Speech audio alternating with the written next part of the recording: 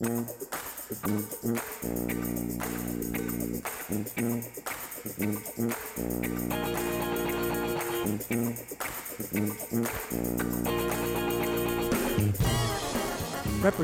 David Rowe has been in office just a few months. After spending years teaching English in Thailand, David came home and started a small fitness business in Union County. I hope you enjoy our conversation. Welcome to Brews and Views. I'm Matt Briette, president of Commonwealth Partners Chamber of Entrepreneurs. I am downtown Harrisburg with Representative David Rowe. David, thanks for joining me. Hey, thank you for having me, Matt. Well, David, you are from Union and Snyder counties. At least that's where your legislative district is, the 85th district. And you came in as a result of your predecessor going off to Congress and had to win a special election and then are going to jump right back into campaigning once again. But before we get into that, let's talk about how you grew up and your political philosophy and what you're passionate about here in Harrisburg and hope to get done as a state legislator. Is the central part of Pennsylvania home for you? Is that where you grew up? It is. So I definitely had an unconventional childhood growing up. My father worked for the Bureau of Prisons. So they moved him all around. You know, they relocate you every 6 months to a year. And my mother didn't want to be putting her kids in and out of the public school system, new friends, new schools every 6 months. So she just homeschooled us. Mm-hmm. When we settled in central Pennsylvania, I grew up in a little tiny village called Vicksburg, closer to Mifflinburg for those people who know central PA. And because my mom had been homeschooling my siblings for so long, she was in her habit, and so she stuck with it. So I was growing up, and I was very grateful for her putting her career and her job on hold to spend a couple more years educating me. How many siblings do you have? So I've got four, but there's a big gap. I've got a sister that's 3 years older than me, and then I've got a brother that's 11 years older than me, and then another older sister still. So there was definitely a little gap there but my sister and I, being in a class of our own as homeschoolers, you know, both class clown and valedictorian each. But finished up high school, and I went on a senior missions trip. As much as a homeschooler can, you know, we didn't really have a homeschool group, but I more so went with a group of some church friends, things like that. We went to southern Taiwan. And while I was over there for 3 weeks teaching character camps in southern Taiwan and Hong Kong, I got offered a job. And they wanted me to come over work for a character English camp. They wanted me to work in some Aboriginal villages for underserved populations, tribes there. And so I came back to the States and got some teacher certificates, got my visa, and went back over. And my thought was I didn't want to jump into a 4-year college program when I didn't really have a vision for my life. Mm-hmm. I thought, no reason to take on a lot of debt when I don't even know what I want to do yet. Mm-hmm. So I thought this would be a good gap year, and it turned into a gap couple of years as I got to work with some of these Aboriginal tribes where they, for the most part, can't afford English teachers. And in Taiwanese and most Southeast Asian culture, if you aren't fluent in English, you have a very difficult time breaking into any sort of higher level field. So you tend to have a very wide income gap between these sort of disenfranchised tribal populations and then the people that live in the cities. So I got to work a lot with these populations where these kids were desperate for opportunity. They were happy that someone was there to teach them. They wanted to learn. And it was a wonderful opportunity for me as a teenager, you know, fresh out of high school, being dropped in a city of 50,000 people, and I'm the only guy that speaks English. So coming from central Pennsylvania. Coming from central PA. Probably a bit of a culture shock. Absolutely, for you, yeah. But it was the kind of thing where I'm hungry. I guess I'm going to figure out how to order food in Chinese or I die. So it was a really good learning experience for me. Good incentives, yes. Absolutely. Yeah. It definitely gave me a new respect and appreciation for what we have here. And how long were you there in Taiwan? So I ended up staying for 2.5 years. I worked in Taiwan most of the time. I spent some time in Hong Kong. I worked briefly for the Department of Social Welfare and Development in Manila, putting on some character camps there for the kids. Worked in northern Thailand for a little bit with some of the tribes up there. A really good opportunity for me as a young person to just learn a lot more about other cultures, a chance to see the comparison of what we have here. A lot of the effects of communism have still sort of had lasting impacts on some of these cultures, especially northern Thailand, where they're sort of it's a fascinating culture up there. In northern Thailand, they actually all speak Chinese because the nationalist population that fled China during the Communist Rebellion mostly fled to northern Thailand and Taiwan. So you've got the nationalist populations in Taiwan, but you also have the nationalist Chinese in northern Thailand, who were there and initially were granted asylum by the Thai government in return for defending the northern border against the communists. So you've got these fascinating cultural blends over there, and it was just a fascinating learning experience for me. And what made you decide, I'm coming back, or you're not going to stay over there? Were there some things that took place? Yeah, I had just recently enrolled in the National Sun Yat-sen University in a Mandarin immersion program, and was had a job opportunity lined up as a translator. I had some family stuff come up, unfortunately, that I had to come home and tend to. That ended up taking a little longer to attend to than I thought, and I ended up having to stay here. So while I was here, my brother and I worked on a small business together. We started a fitness entity, sort of expanded it to our brick and mortar CrossFit affiliate, but we also do corporate wellness consulting, wellness initiatives for the local universities and school districts. We do group training and birthday parties and whatever the local need happens to be, but definitely has a wellness emphasis. And that business sort of went from being just a hobby to a full-time job. With now we've got 6 staff. At one point we had 3 different locations, but then we sold off to 1 staff member, and we ended up consolidating the 2. We learned very quickly in the small business world, more isn't better, more is just more. And after a couple of years of 16-hour days, we were ready to sort of consolidate a little bit. So you got the entrepreneur bug, Yes. And it sucked you in and kept you from going back. Now, was there a time in your life that you kind of started paying attention to things politically? I mean, that you got sort of a political bug that would end up leading you to say, I'm going to run for state office, because where was that? Was your family politically involved at all? My parents definitely did a very good job of instilling a sense of respect, but also importance of awareness, the importance of having an awareness of all things political.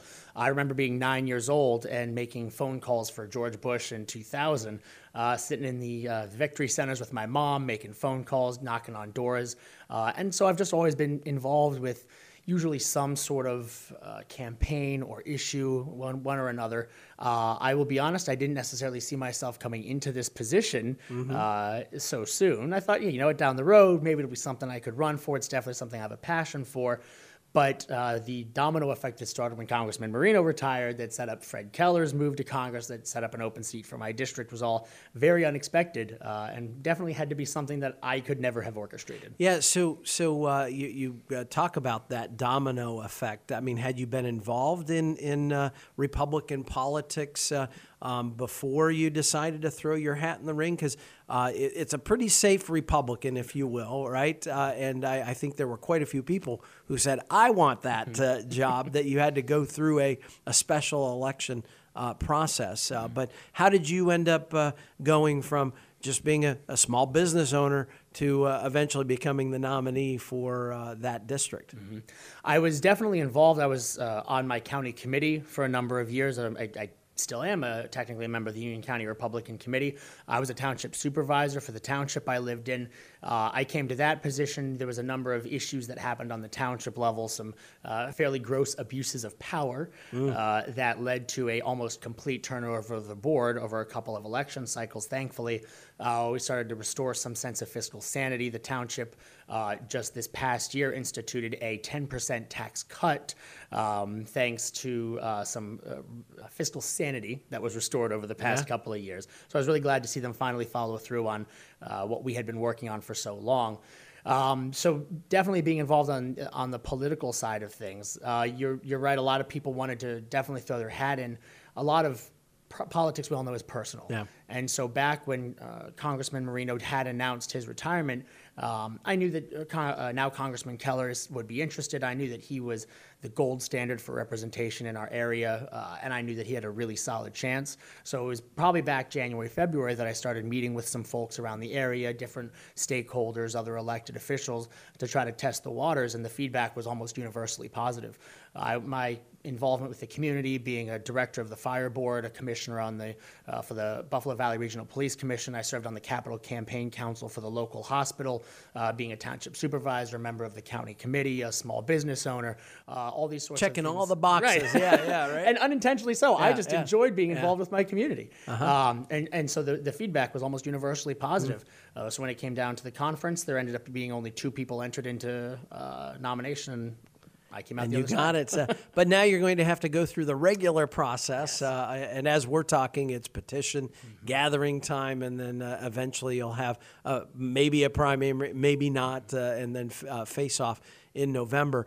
So you've really only been in Harrisburg for a few months, if you will, and just experienced your first budget address from the governor and are going to be going through that process. What are some of the things that you're really passionate about, David, that you hope that as you serve your community, that you want to focus on getting done, the policy issues that matter most to you? Mm-hmm.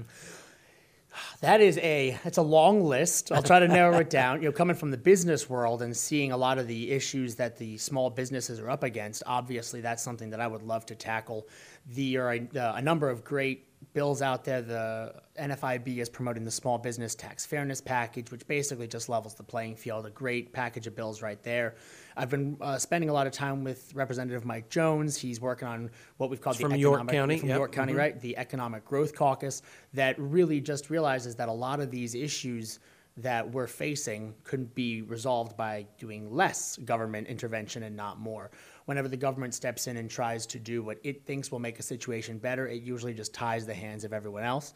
And we're trying to sort of find a return to that entrepreneurial spirit that really created the robust American economy. So the Economic Growth Caucus have been working on a couple of things. They're trying to find some wiggle room. We've met with some of the governor's cabinet secretaries, met with of the Department of Revenue, talked about where can we find common ground.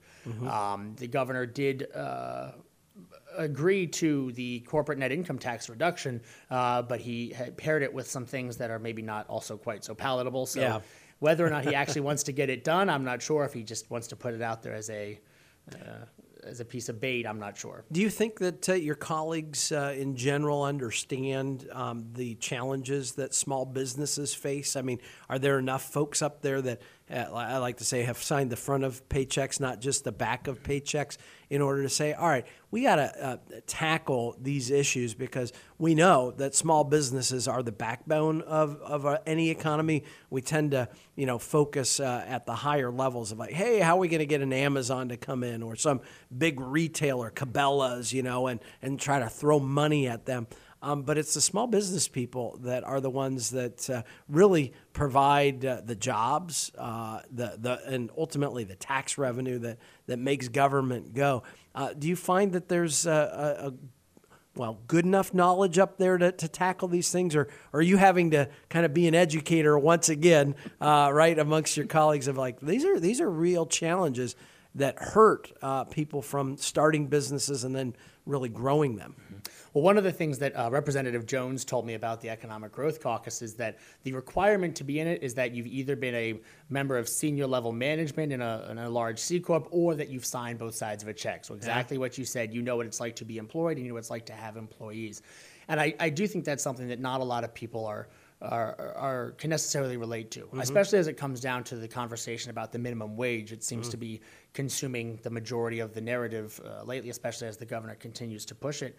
And statistically, it's made out to sound like it's going to lift a great many people out of poverty, when even just today, I had a team of cross-country athletes from my district up in the area. We were talking about jobs, and even they were the ones that were able to say, well, I might make a little more than minimum wage now. Some of them did make a lot of minimum wage, but they realized that it wasn't about a living wage for them. That wasn't the point. It was a starting wage. It was a starting wage. It was the opportunity for them to develop those sort of soft skills that are essential to being a quality employee down the road. So I've had employees, most of them are fantastic. I've had some that didn't work out so well because they didn't understand what being an employee meant. They didn't understand that when you start at 8, it means you're there a little before 8. If you take the day off, it means you tell someone before you actually just don't show up. Not showing up is not taking the day off, it's not showing up. And those are the sort of skills that somebody who's never had a job might not understand. So these young people, I think it's less than 2% of the state that's on that works for minimum wage. These young people are developing these skills. My first job was working at an agritourism farm. It was a working farm, but they also did corn mazes and pumpkin patches, hay rides. And that was my first real job growing up. And I made minimum wage, but I learned very quickly what was expected of me.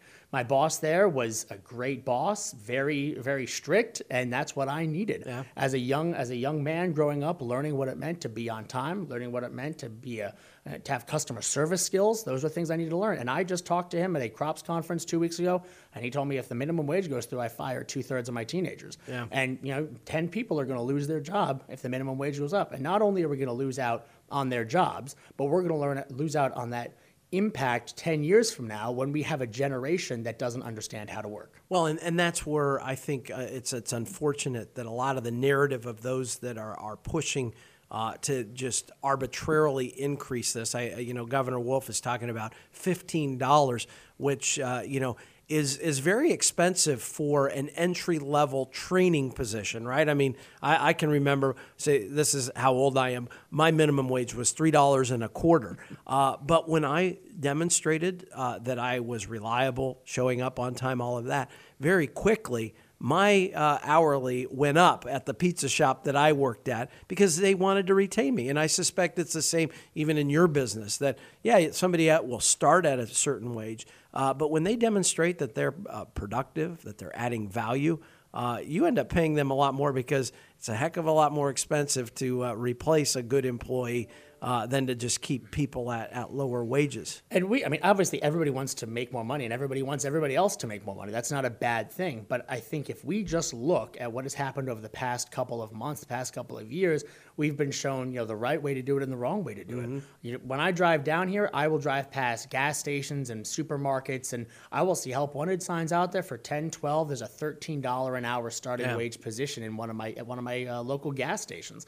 And we look at what the Trump economy has become. We look how hard it has been to recruit enough people. Unemployment is so low. That's how you drive wages up. You drive wages up by creating an economic climate that is so competitive that you have to pay more to get the people that you need. And that's how you have a sustainable economic growth pattern. Once you mandate it top down, you're not going to create more jobs. You're going to kill more jobs. And the people who are going to get hurt are going to be the mom and pop shops. They're going to be the teenagers.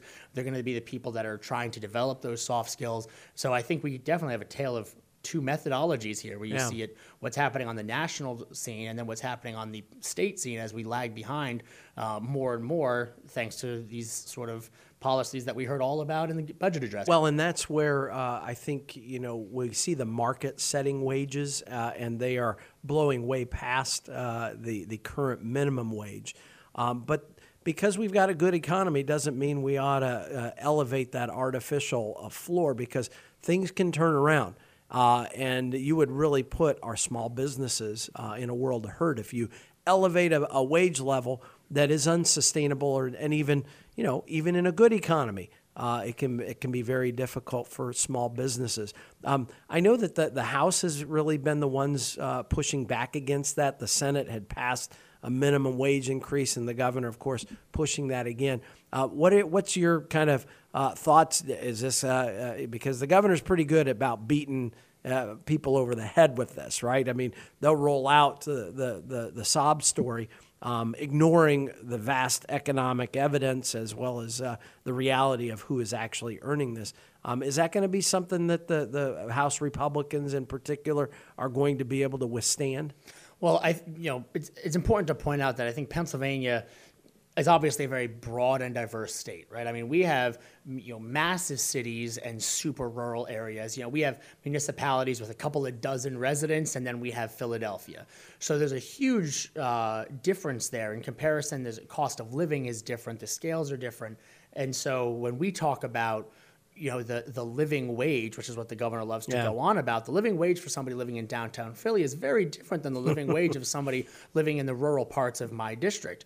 And so $15 for, he talks about gas station attendants in Philadelphia, maybe that is their version of a living wage, but to put that wage on the mom and pop that are employing two teenagers at the little corner market in rural Pennsylvania, they'll have to fire the kids, they'll have to work extra hours, or maybe they'll just close, and that's the reality. So I think that's something that when it comes to the House, a lot of our rural members really understand that. And that's why the resistance is always there, because those of us who represent these districts that will be most adversely affected by this hike are going to push back strongly against it. I think the governor will probably, as you said, continue to beat people over it. I've been told that the alternate proposal where he tried to sort of offer that back and forth of, the mandatory overtime minimum increase instead of, I don't buy that, because my opinion is if the governor wants to do something terrible that will cost jobs and hurt Pennsylvanians, let him do it and let him own it. Exactly right. Why should we step out to do something slightly less bad to keep him from doing something worse? And then we're hanging around our necks. If he wants to hurt Pennsylvanians, he wants to cost jobs, let him do it and let him own it. Well, while you're working on those things, I know that you've developed some good relationships as well as revived some from years gone by.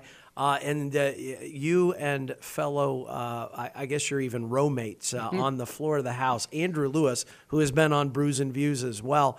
You guys have an interesting history. Let's talk about that. But over the holidays, you guys, late night, decided to engage in some shenanigans, maybe as you call it, that you grabbed a couple pianos, rolled them into the main Capitol building. This was late at night, and did Oh Holy Night, correct? And played that. And it caught fire with your YouTube, I think over 800,000 views. And it was really neat to see you guys doing that, and just the different side of the politicians, right? But talk about your relationship, first of all, with Andrew, that lo and behold, you guys knew each other as kids and are now serving in the legislature. And talk about how this came about, that you guys would go find pianos and play in the Capitol. So the homeschool social circles are all very small. And anybody who's homeschooled will be able to tell you that. Yes. A lot of homeschoolers know a lot of other homeschoolers. Despite being accused of being antisocial, we tend to actually have quite a few friends. My son has a shirt from when he grew up. It said "Unsocialized Homeschooler Warning." Yeah, and I'll tell you about it. I've had to be careful now, because my mom always told me, if you can laugh at yourself, you'll never cease to be amused. So self-deprecating humor is kind of my thing. So I'll, tell people, well, the reason I'm so unsociable is because I'm a homeschooler. And then I realized that I should probably be careful, because people might think I'm serious. Yeah, and I'm like, no, I'm joking, because that is the joke. Yes. But anyway, so Andrew and I knew each other as homeschoolers. We were part of different homeschooling groups, but there were a couple of occasions that our homeschooling groups crossed paths, and one particular time that we were having a water balloon fight / Nerf gun battle at a bonfire. It was awesome. But so that was how I met Andrew, and then we sort of lost touch over the years. And then I saw he ran for office, and so when I was interested in running myself, I reached out to him, and I just sort of expressed an interest, bounced some ideas off him. He connected me with some great people down here in Harrisburg that I talked to. And so when I got to the House and was sworn in, I was sitting right next to him. And the speaker, when he sat us there, had no idea that we knew each other. And when I told him, I was like, hey, thanks for putting me next to Andrew. He just kind of looked at me, was like, you're welcome. And he didn't know why I was thankful. But Andrew and I were talking one day during a time of lengthy pontification by some of the members of the House, and we thought we'd do something fun for Christmas. Yeah. So right after the governor's Christmas party, we left a little earlier. He came back to what we thought would be an empty Capitol, ran into a couple of people there who looked at us quizzically as we rolled some pianos around, but nobody really seemed to care that much. And of course, being nerdy homeschoolers, you guys could all play piano. Right, exactly right? Because we were too busy playing piano to make friends. So we rolled the pianos in, and we weren't sure how it would go. We didn't ask any permission. We didn't test the pianos out. They were a little out of tune, but thankfully the echoing kind of helped. One of Andrew's friends came with his just with his iPhone, surprisingly enough. we filmed it. We thought, hey, it'll be fun. And within an hour or two of us posting it, we had ABC News was calling us asking if we would use it. A couple of radio stations called me. My local newspaper asked for a quote on the story. So it took off. CBS posted a video of it. So it all took off very quickly. I've had people, it was just at the farm show a couple of weeks ago, and I had random people saying, hey, you're the piano guy. And they didn't know I'm a state representative. They don't know who I am. They just know I'm piano guy. So worst things to be known for. Yes. So there are videos that you're happy that go viral. Of course, that would be one. So what surprised you the most that you, as you've been in Harrisburg for a bit and getting acclimated, were there things that you thought, okay, I think it's going to be this way, but it's turned out to be something different than what you were expecting? It's definitely been a learning experience. From just the perspective inside is very different than the perception outside. And I think, we all know that to be true. We know what happens inside. But I think it surprised me even a little bit more how difficult it is to get something done. And it's something that we frequently get asked, well, why doesn't the government just, and then, fill in the blank. Why don't they just do this? Why don't they just do that? It's so common sense, right? It makes sense, right? And there's a lot, and as I'm in here, there are things that absolutely seem common sense. Hashtag Taxpayer Protection Act. But it seems impossible to get them across the finish line for some reason or another. And I'm still definitely learning the internal dynamics there, but just realizing how difficult it is to get something done. And that's not to say that's a bad thing necessarily. Yeah. I think the Founding Fathers realized that 99 times out of 100, the government trying to help just ends up making things worse. So they tried to make it difficult to get things done. But that being said, getting the good things done is still a difficult thing. So learning that that labyrinth of processes that it takes to be effective is something that I know I've got a ways to go on. Well, and that's part of that, as you said, it's a process and a lot of relationships along the way. As you've seen, I'm sure that relationships matter. And one, I appreciate your friendship. I appreciate the things you're passionate about. And I appreciate your coming on Brews and Views to get to know you better. Absolutely. Well, thank you very much for having me. It's a pleasure to be here. Thanks.